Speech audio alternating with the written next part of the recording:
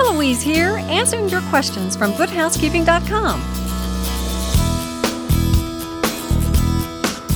Who doesn't love suede? Ooh, a beautiful suede jacket or a coat or purse.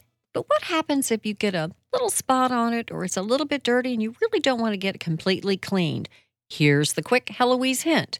Use a soft eraser or an art gum eraser. It's kind of crumbly.